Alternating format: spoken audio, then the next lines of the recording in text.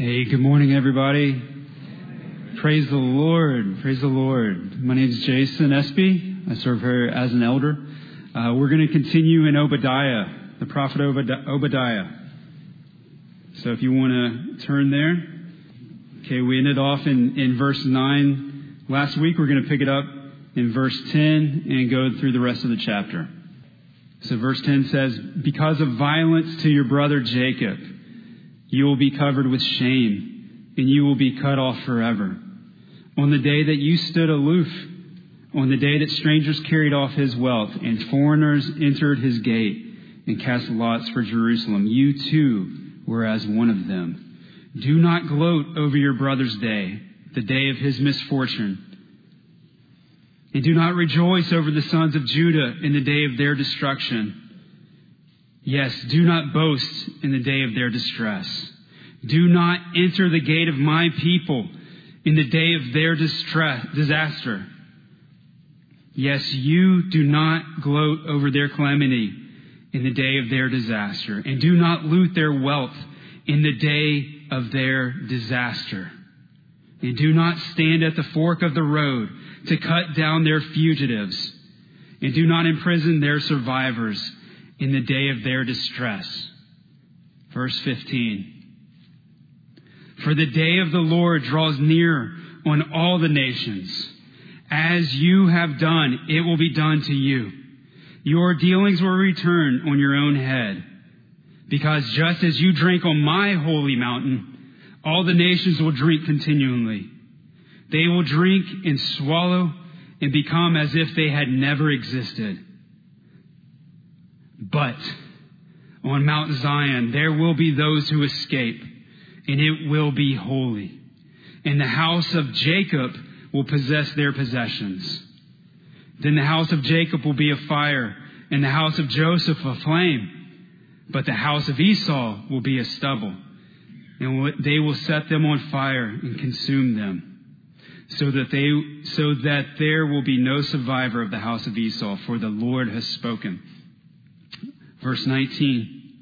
"Then those of the Negev will possess the mountain of Esau, and those of the Shephelah, the Philistine plain. Also they will possess the territory of Ephraim and the territory of Samaria. And Benjamin will possess Gilead, and the exiles of this host of the sons of Israel, who are among the Canaanites as far as the Zarephath, and the exiles of Jerusalem who are in Sepharad will possess the cities of the Negev. The deliverers will ascend Mount Zion to judge the Mount of Esau, and the kingdom will be the Lord's." Amen. Thank you, Jason. A lot of funny names in there. I have trouble with them too. Well, good morning, friends. Keep your place in Obadiah. Today we're going to go from Obadiah chapter 10, has already been read, through the end of the book. Today, if you just picked up on it a little bit, there's a lot going on in the book of Obadiah, specifically from verse 10 through the end of the book. So I'm going to do my best to try to get through all 21 verses. There's stuff on history, eschatology, the past. There's a ton of things going on in this passage today. But really, if you could put it in a word, the book of Obadiah, if you have your notes, the very first blank at the top of the sheet, the book of Obadiah in a word is the word pride. That's the center theme of this book, the pride of the nation of Edom. And specifically, our text today talks about bitterness as the second root of pride. Edom is a prideful nation. As it says in chapter 1, verse 3, "The arrogance or pride of your heart has deceived you." The Edomites are angry and bitter towards Israel. And as we talked about last week, from a humanistic standpoint, humanistic perspective, who would blame them? From Edom's perspective, Israel stole what? They stole the inheritance and they stole the birthright. And so the Edomites, since the day of Genesis chapter 27, have been bitter towards Israel. Of course, Edom inherited their bitterness from their forefather named Esau. This is in Genesis 27. So Edom comes from Esau and Israel comes from Jacob. Verse 41 of Genesis 27 says this: "So Esau hated or bore a grudge against Jacob because of the blessing with which his father had blessed him. And Esau said to him, the days of mourning for my father are near. Then I will kill my brother Jacob. And since that day, 4,500 years ago, those nations have been on a collision course. But rage and bitterness, anger, resentment is not of the Lord, is not of God. Anger, rage, fury was the downfall of Edom, was the downfall of Esau, was the downfall of Judas, and was the downfall of a captain of a ship. How many of you have ever, or you probably haven't read it because I think it's like 3,000 pages long, okay? How many of you have ever heard of the book Moby Dick? Everybody saying that? Everybody talking? Okay, there we go. So if you remember the book Moby Dick, it's told through the eyes of a young man named Ishmael. Ishmael becomes a harpooner on the whaling ship, the Quad, which is led by, if you remember, a maniacal captain by the name of Ahab. And Captain Ahab had one ultimate purpose, to find and to kill what? The great white whale named Moby Dick. But why is Captain Ahab set on killing that white whale? Well, in a previous whaling expedition, the great white whale Moby Dick took Captain Ahab's leg, and since that day, Ahab sought to slay the whale. In lieu of the costs, in lieu of the lives lost, the time lost, the money and effort lost, regardless of the consequences to Ahab and his men, he was set on to seek and destroy a white whale named Moby Dick. But if you remember that story, in the process of his vengeance, in the process of his bitterness, resentment, and rage, he destroys himself and his crew. But why is that book so famous? You know, it's long. If you've ever read that book, there's a lot of ye's and dos and thous and all this kind of stuff. You know, why is that book so well known even in our culture today? It's probably because each of us have known a Captain Ahab. And at times, each of us have a Moby Dick. But think about Captain Ahab. What is Captain Ahab forgetting? I mean, he has this great white whale somewhere in the middle of the North Atlantic Ocean. He set out his life, his mind, his resources, his time to kill this one animal. But what is Captain Ahab forgetting? He's forgetting two things. He's forgetting the innocent bystanders that are on the ship named Ishmael and the other sailors. And he's forgetting that Moby Dick is a whale. It don't care nothing about Captain Ahab. But Captain Ahab's bitterness, his pride, his resentment, his anger, his rage, his fury have blinded him to the truth. At times in life, we each can be Captain Ahab, and we each can have a Moby Dick.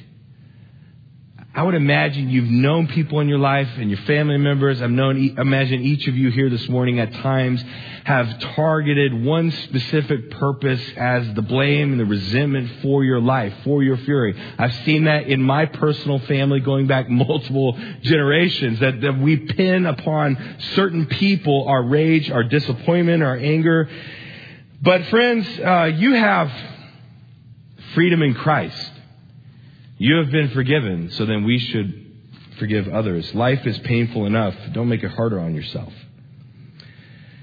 But I would imagine today, we talk about pride. We're talking about bitterness as the root of pride. We're talking about anger, resentment, because that's what the Edomites are. In verse 3 and also in verse 10, we see this kind of unpacked in our passage today. And I would imagine some of us here this morning, I'm not a mind reader, praise the Lord, because I hope you're not thinking about sleeping today. Okay. I'm not a mind reader, but I would imagine some of us, when you hear the topic of bitterness, we hope that somebody's present in the room. Or we wish that somebody in our past would hear this sermon. It's kind of like the guy that, I remember one time I was standing in the hallway. And this guy, man, he was probably middle-aged dude, and dude is a proper term. Okay. And he's supposed to be sophisticated. Anyways, let's say dudes. Okay. So this guy in his middle age, he runs up to me, man. He's like, his eyes are bugged out of his head. He's so excited, right? And he's doing one of these numbers, right? And he's like, Byron, that was a great sermon. And I was like, okay. And he said, for my wife.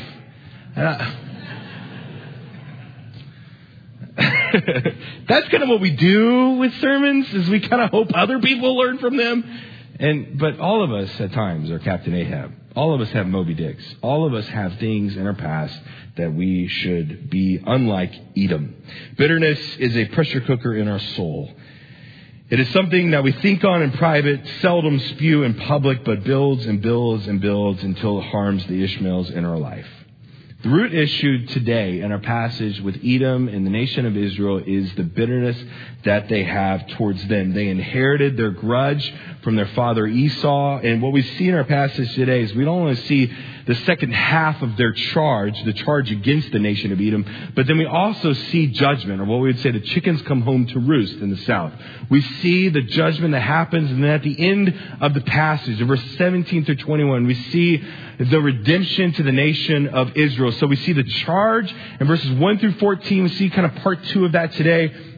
Then we see the judgment or the sentence, and then we see the redemption to the nation of Israel. Now, I have a favor to ask before we go on any further. I'm going to encourage you just to hang in there with me. We're talking a lot about theology, eschatology, the day of the Lord, all this stuff. I would encourage you just to hang in there with me. So the question we're answering today is this. This is the subject. What is the root and fruit of pride? What is the root and fruit of pride? Already we are seeing the root of pride. Previously, the charge is pride. And what we've seen in verses 1 through 9, we kind of see the first part of the charge against the nation of Edom is that they are arrogant and proud, and that has deceived them to the truth. And then we see that their pride is rooted in, last week, a false sense of security. Pride, one of the tenets, one of the roots of pride is always a false sense of security. That I don't really need God because. I don't really need to forgive because. What were they prideful in? They were prideful in their possessions. They were prideful in their money, in their relationships, and also in their own intelligence. So we see the charge against them is pride. And then we see the first root of pride is a false sense of security. And what we're talking about today is the second root of pride, which is bitterness. And that's what we see in the nation of Edom. So if you have your text with me, notice verse 10. Now, before we really dive in as well, I just want to say something. Can pride, as it says in verse 3, can pride deceive us? So many times, friends, when we are prideful, when we're angry, or whatever it is, we see the world through a skew view. And then eventually we become like Captain Ahab and the people that we've known to be that way. It deceived Nebuchadnezzar, pride. It deceived Judas. It deceived so many people, and it can deceive us even today. Notice the anger and bitterness come forth in verse 10 of your text. So this is kind of part 2 to the charge, and then we'll see the judgment, and then we'll see Israel's redemption. So this is a very full passage, so hang in there. Because of the violence to your brother Jacob. Again, Jacob, he's referring to the nation of Israel. He's speaking to the descendants of Esau. So because of the violence to your brother Jacob, you will be covered with shame, and you will be cut off forever. So how is their bitterness towards Israel revealed? So we see the root of pride, and then we see the fruit. How is it revealed? It's revealed in, number 1, if you have your notes, a lack of action. A lack of action. Notice verse 11. On the day that you stood aloof. So what's going on in Edom? Israel is under attack at this particular time for the nation of Babylon, and Nebuchadnezzar just overthrew the city of Jerusalem. That's why we can date this book to about 586 BC. On the day that Nebuchadnezzar overtook Jerusalem, on that day that you stood aloof, on the day that strangers carried off his wealth and foreigners entered his gates and cast lots for Jerusalem, you too were as one of them. Okay. So what did the nation of Edom do? They just what? They stood by as an accomplice.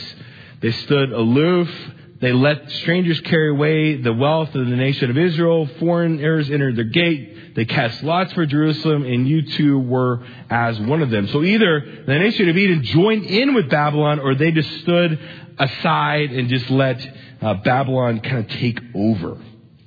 Okay. They saw a plight.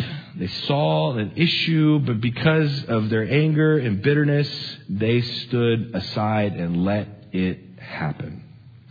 How many of you have ever watched a movie and there was a really good bad guy? You might know what I'm talking about. You know, you think about your favorite movie. Almost all of them have a good guy and a bad guy and then redemption. That's the three pieces of a good movie. The good guy, the bad guy, the conflict, and then the redemption at the end. Okay, so if you've ever had somebody in a movie that just got under your skin, what do you say at the end of the movie when they get theirs? You say, they had what's coming to them. That's kind of what I see with the nation of Edom. They've been so angry. At this point, they've been angry at Israel for at least 1,500 years. They have just this mentality from their father that they inherited from Esau of just being resentful toward the nation of Israel. And even though they are blood relatives, they stand aside and just say, well, I'm glad they got what's coming to them. They stood aside. So the first root of bitterness is just, well, good. They deserved it. But then notice the second part. What is another fruit of bitterness? Number one is a lack of action, just standing aside, standing aloof, letting it happen. But then also is rejoicing at the demise of other people. Notice what Edom does. I think there's kind of something inferred here. Do not gloat. The word gloat here means to look or to see. It means to stare from afar. My wife says I'm a starer, okay? Do not gloat over your brother's day, the day of his misfortune, and do not rejoice over the sons of Judah. This is why we believe it's the southern kingdom is 586 BC, is because of this phrase right here, over the sons of Judah in the day of their destruction. Yes, do not boast in the day of their distress. Do not enter the gates of my people in the day of their disaster. Yes, you do not gloat over their calamity in the day of their disaster. You notice that's repeated again and again and again. And do not go in there and loot their wealth in the day of their disaster. Do not stand at the fork of the road to cut down their fugitives. And do not imprison the survivors in the day of their distress. Okay. So historically, what is going on? We talked about this a little bit last week. So what happened is, if you remember, you had Saul, David, and Solomon. Then Solomon had a son named what? It's named Rehoboam, who was a knucklehead, if you remember that.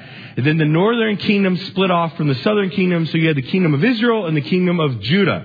The kingdom of Israel was taken over by Assyria. And then about 150 years later, Babylon then conquered the land of Judah in about 586 BC. And so what is going on here? It's kind of difficult to know exactly the timing from this passage. But what happened was that Nebuchadnezzar, the king of Babylon, invades the southern kingdom of Judah and then besieges the city of Jerusalem for 18 months and then carries off the good people to Babylon and leaves behind a mixed bag. So historically, when we come into this verse, Babylon just got done ransacking Judah and Babylon seized Jerusalem.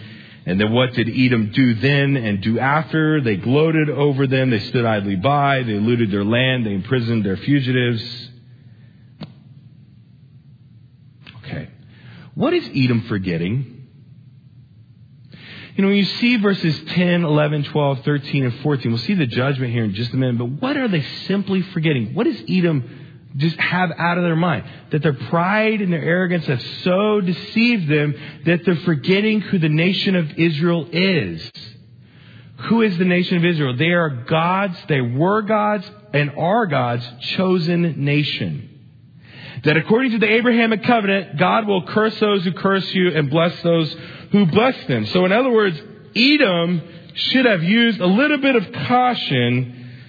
Why? Because Israel is God's chosen nation. Oh, it's not just any God. that is God's chosen nation. It's the God that chose to make Lot's wife a pillar of salt. It's the God that chose to destroy Sodom and Gomorrah. It's the God that chose to part the Red Sea. It's the God that chose to sweep aside Pharaoh and his armies. Oh, that God, Adonai Yahweh, the God, the self-existent one, the ruler and king and master over all the earth. That the one true God, his nation is the nation of Israel, and the Edomites are rejoicing over their demise. I think there's going to be probably some judgment for their behavior in forgetting that Israel is God's chosen nation. Okay.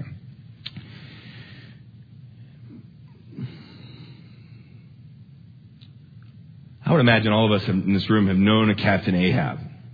I've seen it in my personal family. I had a relative one time that for the next 40 years, something bad happened to him. Somebody stole some money from him.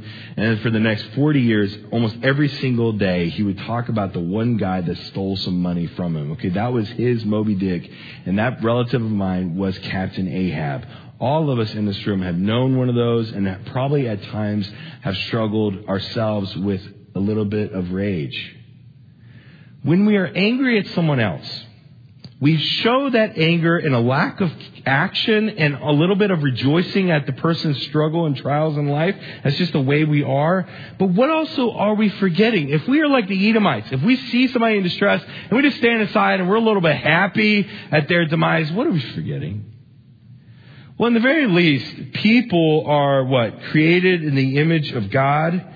And if they're a Christian, a believer in Jesus Christ, that they are a child of God, and that there might be pending consequences, not only to ourselves, but to the innocent Ishmaels in our life that see the rage in our heart. I'll tell you, man, the person that is a relative of mine that meditated on that thing 40 years ago over somebody stealing money, that act of bitterness is a generational sin. And I won't tell you who that person was in my life. They're long gone and passed away. So, yeah, anyways, I guess I could talk about them, but I'm not going to, at least in name. But that became a generational sin. Friends, listen, life is too short. Life is painful enough. Let things go. Forgive. The Edomites are sitting there stewing on something, a wrong that happened 2,000 years before. And they are prideful. Life is painful enough. Don't make it harder on yourself. Forgive. They are forgetting when they relish in the demise of the nation of Israel, that the nation of Israel is the nation of God, not just any God, but the God, Adonai and Yahweh over all. God is not just the God over all, but what does it say in Isaiah chapter 40? It says that God is he who sits above the circle of the earth, and its inhabitants are like grasshoppers. I saw a little boy this week at the church try to kill a grasshopper with his foot. That's kind of the image I have there, that God is all-powerful, all-knowing. He's in control. And when we forget about God's creation, when we have that deception from bitterness or anger or fury in our heart, then we are forgetting not only who that person is, but we're forgetting who God truly is as a whole. So pride, the book of Obadiah in a word is pride. Pride rooted in a false sense of security. Pride rooted in bitterness. The fruit of bitterness is found in a lack of action and rejoicing over the demise of another. But this is the judgment. This is kind of the turning point of the whole book. This is when the chickens come home to roost.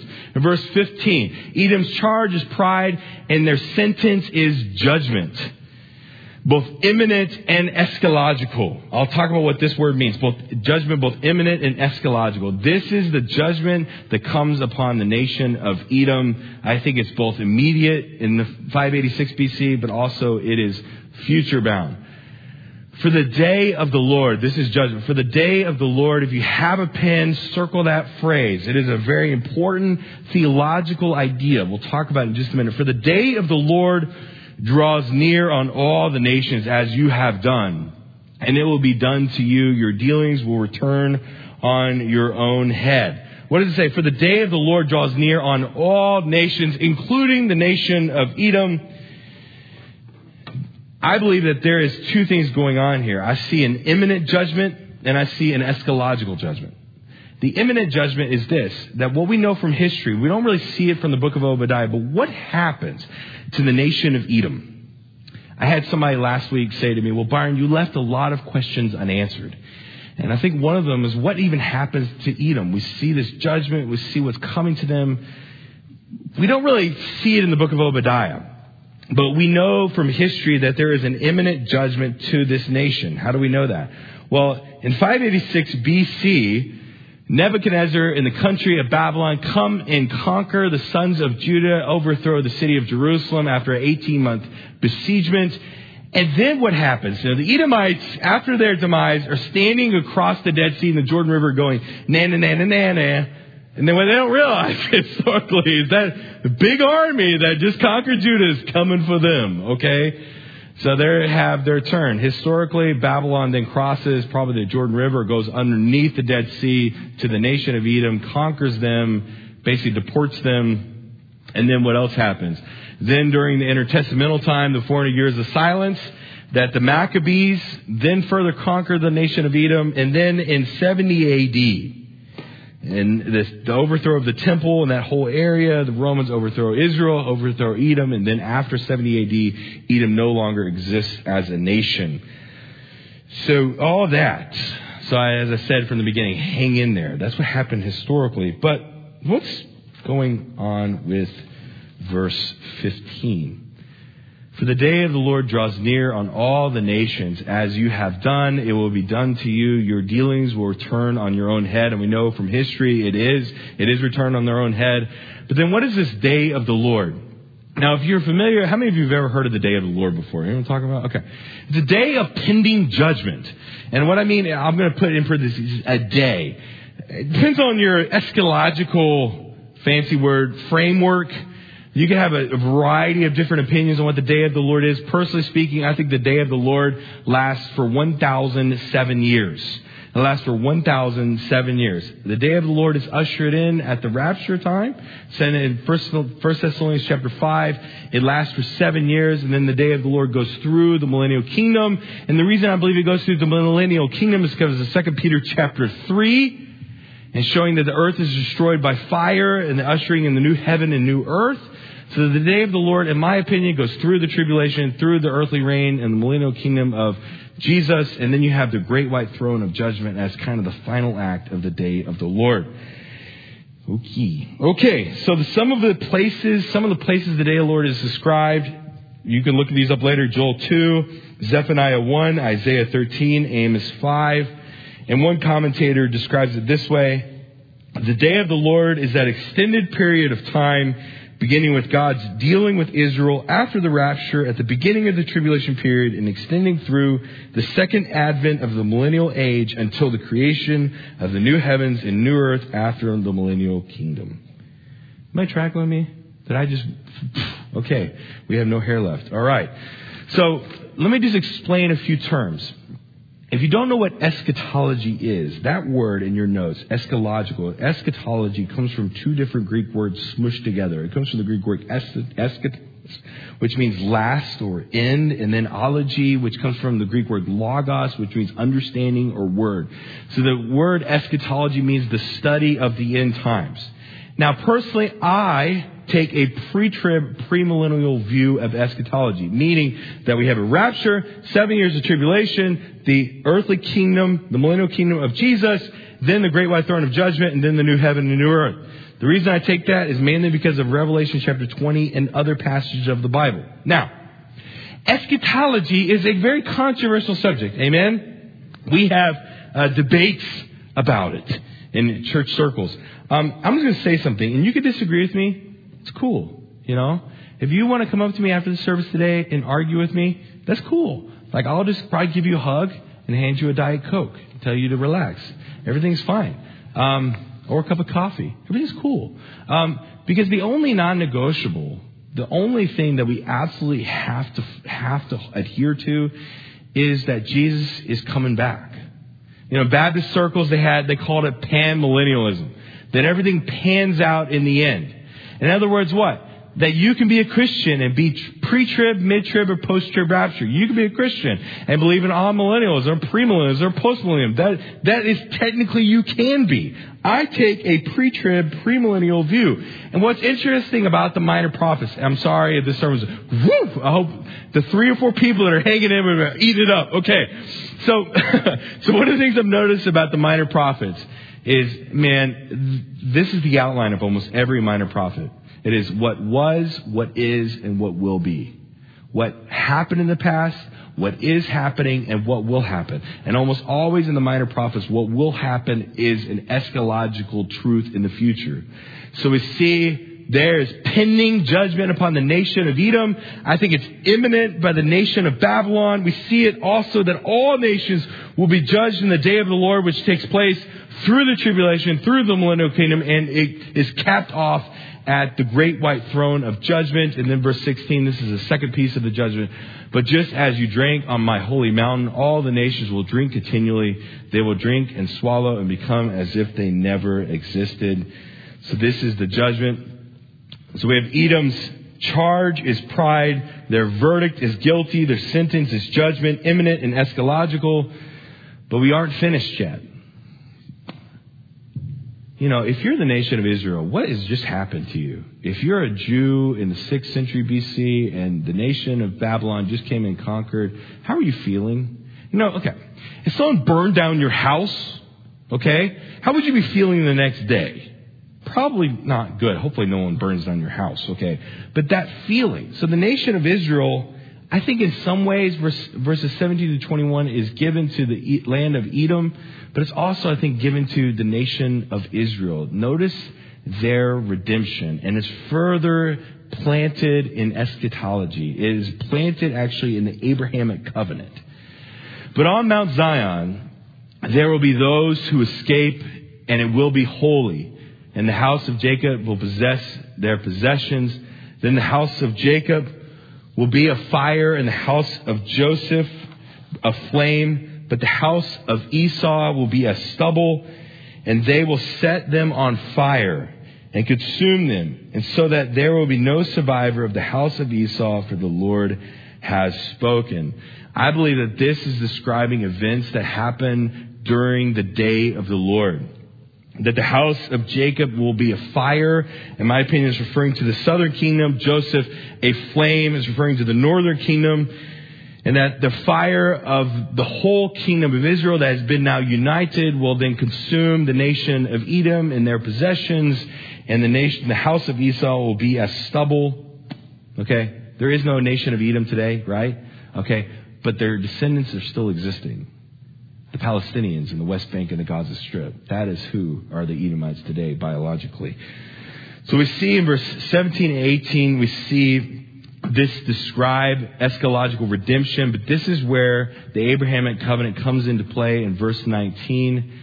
And, you know, when I was studying the book of Obadiah, I was like, what is up with all of this land stuff and these funny names?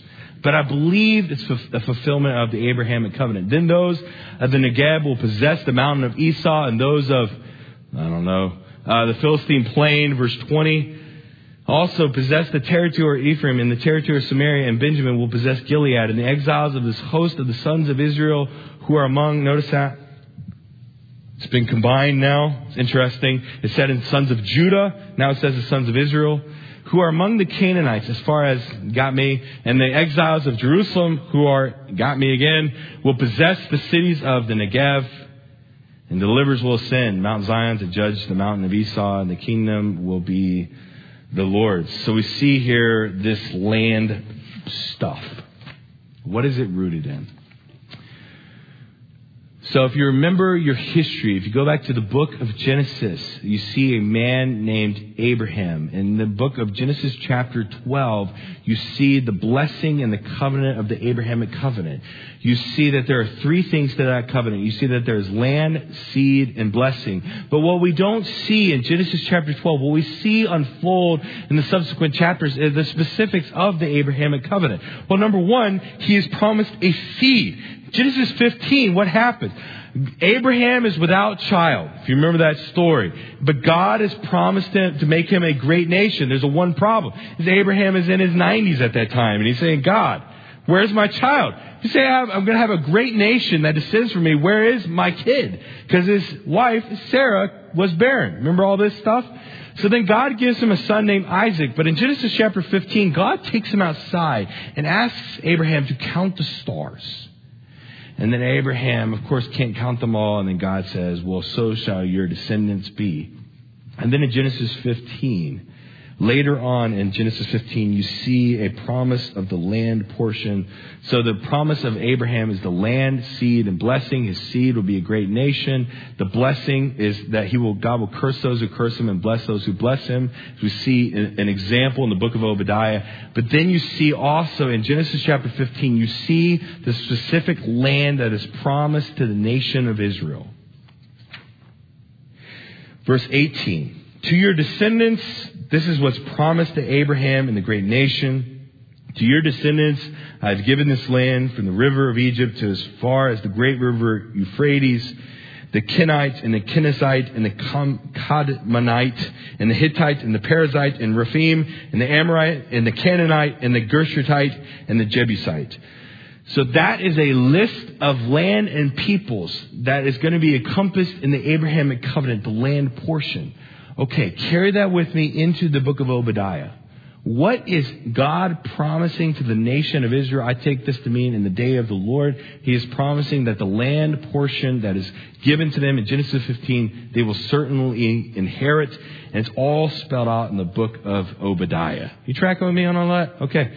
If you want my notes after that, feel free to. Okay. I know this is a lot going on here. So that Israel's redemption is that they will inherit the land of the Abrahamic covenant. That's the last blank. They will inherit the land of the Abrahamic covenant. So if you see the book of Obadiah and Genesis 15, they kind of correlate together. They bring the two together, that all of the promises given to the nation of Israel will come to pass in the day of the Lord. But allow me to set aside the encyclopedia and allow me to give you the Cliff Notes version of the book of Obadiah. Cliff Notes in high school were for slackers, okay? And I bought every one of them I could, okay? And these days, we have Wikipedia. So to give you an idea, the book of Obadiah in a word is pride. Their pride is rooted in a false sense of security, is rooted in bitterness toward the nation of Israel for something that happened between Jacob and Esau. The fruit of their pride, the fruit of their bitterness is seen in a lack of action, letting Babylon just come on and conquer Israel. The fruit of bitterness is seen in a lack of action and rejoicing over their demise. And then we see the judgment. The judgment is both imminent and eschatological, and then we see Israel's redemption is purely eschatological in this particular regard. It is the fulfillment of the Abrahamic covenant given in Genesis chapter 15, which will come to pass in the day of the Lord. Okay. Yeah. That's the question of the hour. How do we take the book of Obadiah and really apply it to our life? My goal, as I mentioned last week, my goal with the application section, my goal with every sermon is not to just Indian burn or to guilt anybody in particular or anything like that. I really, when I prepare, I think about myself and the Word of God, and that's about it. And my goal is not to, cause you to be uncomfortable. It's just to help you grow in your relationship with the Lord, to take out the sins and the things that interfere with your walk with the Lord.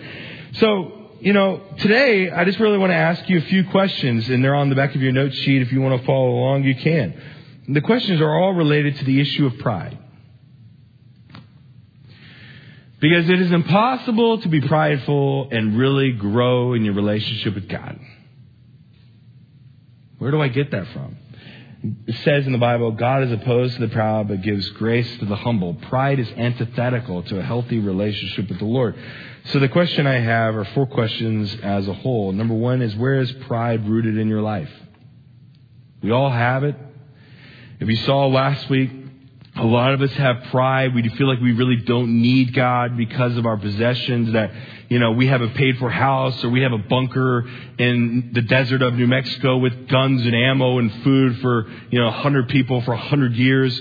We feel like we don't need God. Well, that's a source of pride. Or we don't need God because of our nest egg in retirement. Or we don't need God because we have great allies and great relationships. We don't need God because of our intelligence. Well, if everything was taken away, I still don't need to trust God because I'll figure it out. Those are all points of pride. Number one, where is pride in your life? Pride can be in any of those sorts. And also pride can be in the source of bitterness and anger and fury. Number one. Number two is, if there is a root of anger and rage in your life, then my second question is, who is your Moby Dick? Who is the person? Who is the thing? What is the object? What is that event or frustration or hurt of your past that causes you to overlook the value of people, overlook trusting the Lord, and for the sake of getting even, like Captain Ahab to the whale Moby Dick? Number three, if it is a particular person, what are we forgetting about that person? And then number four is, what should we do? I don't know about you, but I really don't want to stand before the Lord at the great white throne of judgment and Him talk about all of the Moby Dicks in my life, all of the resentments I carry, and it's a generational sin in my family. I have it, it's abundant. It gets in my genetics. Friends, life is painful enough. Do not make it harder on yourself. Forgive. At times, we each are Edom, and we seek to rule over the issues in our life. We target hurt. But friends, forgive. Let the Moby Dicks in your life go. Because there are Ishmaels in your life. Just innocent bystanders on the ship of your life that will suffer the consequences for your actions. And I've seen it in my life and in my family as well. But to some of us here today, we're not deceived by pride, rooted in bitterness. We're deceived by pride because either we think we are right with God, or we think that we don't need Him. But the God of this world has blinded those of the world to the truth of God. If you do not know where you are with Christ, if you are unsure of your salvation, then Jesus has come and He's died on the cross for you to pay for your sins in full, that if you would believe in Him, that you shall be saved. What does Romans 10:9 say? It says that if you confess with your mouth Jesus as Lord, as your master and ruler of your life, and believe in your heart, that you shall be saved. If you're unsure of where you are with the Lord, if you want to talk to anybody, if you want to yell at me about my eschatological framework, I'll be up front and I have a Diet Coke ready for you. Actually, I don't. I drank it. So, my bad. Pray with me. Father, we thank You for this morning. I just thank You for just this warning that we not be like the land of Edom, that we would just be mindful of who people are, of who You are. Lord, I know that this was thick and it was deep and there's a lot going on. And Lord, I just pray that we would just learn from them. And Lord, that we would rejoice as Christians in eschatological hope that we have of the future, that You are coming back and that You will make all things new. And Lord, we rejoice in that. We hope in that. And Lord, I thank You for my church. I just thank You for the faithfulness of our people. I thank You for the testimony that they carry with them. Lord, I finally pray for those that don't know You as Savior. I pray that the God of this world would be shut up, and that God, the Spirit of God would open their eyes to the truth of the gospel and their need for Jesus. Lord, thank You for today, and we lift all this up to You in Jesus' name. Amen.